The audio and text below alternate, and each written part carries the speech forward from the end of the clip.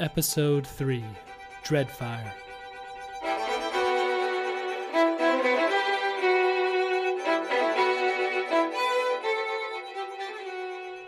Dreddfire knew not to hesitate when Taguren yelled after him and Ronus to follow.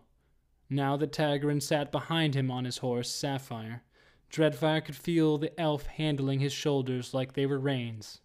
They galloped through the streets, carving rapidly into alleyways, calling out for the citizens to clear the way. Not every peasant made it out of the way in time. The pair of horses knocked some of the innocents into the sewage puddles that frequently outlined the streets of Popper's Quadrant. "It's getting away! Turn right here, into the alley. Now left." Taguren yelled directions and yanked at Dreddfire's shoulder plates, trying to secondarily steer the horse below them. Meanwhile, Ronus trailed closely behind on his steed, Nemesis, and the three weaved through the city chasing after nothing. At least, that is how it seemed. Dreddfire knew that is how it looked, but he also knew that Taguren would not make them pursue nothing so aggressively. "We are running out of road, Taguren." Dreddfire knew that a normal horse would slow down instinctively as they approached the 6-foot-high wall that marked the end of the road, but this horse was no ordinary steed.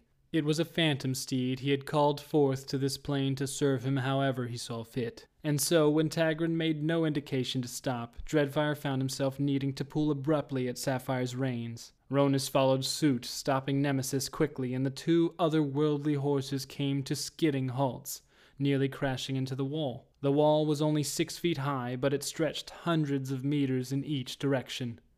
"What is this wall for?"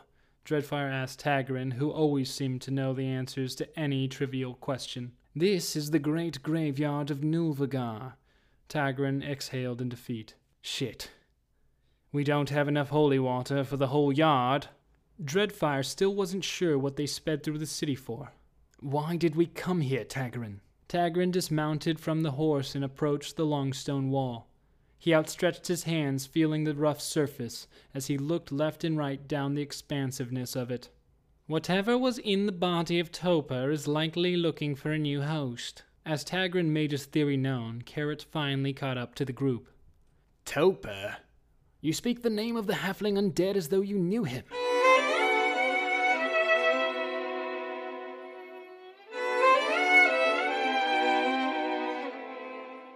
Dreddfire wished that Taguren had been less forthcoming in his answer. He himself was a paladin of devotion and could not carry out a lie on his own. At least, not this lie. "Yes. The creature, the halfling it looked like, was a man we knew named Topper." The human Carrot walked up so that he was between Sapphire and Taguren. He looked at Taguren, who was still faced away from him, touching the wall. "You must have done something north of awful to have a halfling folk come back from the dead to kill you." "We didn't do anything," Dreddfire interrupted, looking down from his horse upon the new stranger, Carrot. Dreddfire could not lie. He knew this. He did not speak lies, and yet he felt like he just did. But he thought for a moment. "We did not do anything." He felt himself question his memory. In remembering, he had to acknowledge the guilt he did not realize had festered within him. He could remember the poor halfling, Topper.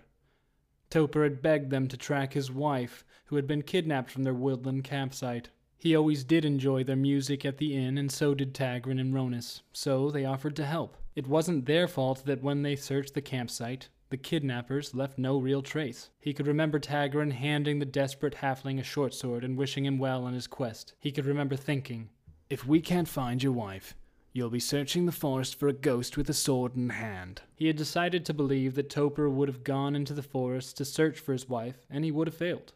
Topper would have grown tired and defeated, returning to town knowing he did all he could, but his wife was dead. But perhaps what Dreddfire decided to believe was not the way it transpired. Perhaps Topper did find what he was looking for, and all he had when he found them was what Taguren gave him, a short sword and some words of encouragement. Dreddfire was sure of it now. He didn't do anything. But that was just the problem.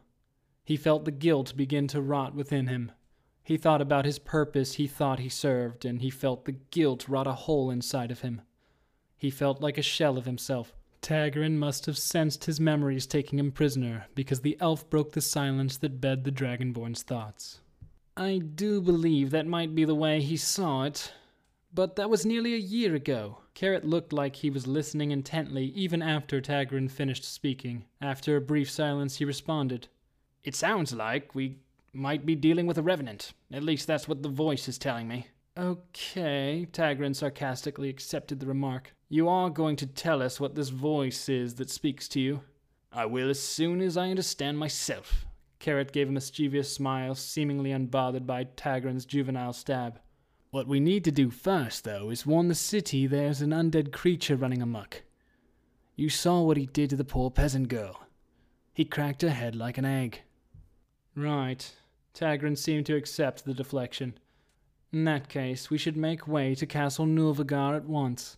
Perhaps the court mage has some insight on the matter." Dreddfire was surprised. As long as he knew Taguren, it always seemed like the elf had the answer to every mystery tucked away somewhere in his robe.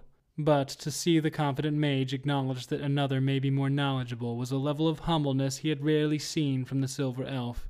As they headed north for the castle, he wondered what the court mage of the city would be capable of if he elicited so much respect from Taguren. He wondered if they would even get an audience with any member of the royal court. He and Ronus had built up a bit of a reputation for their swordplay over the past 20 span.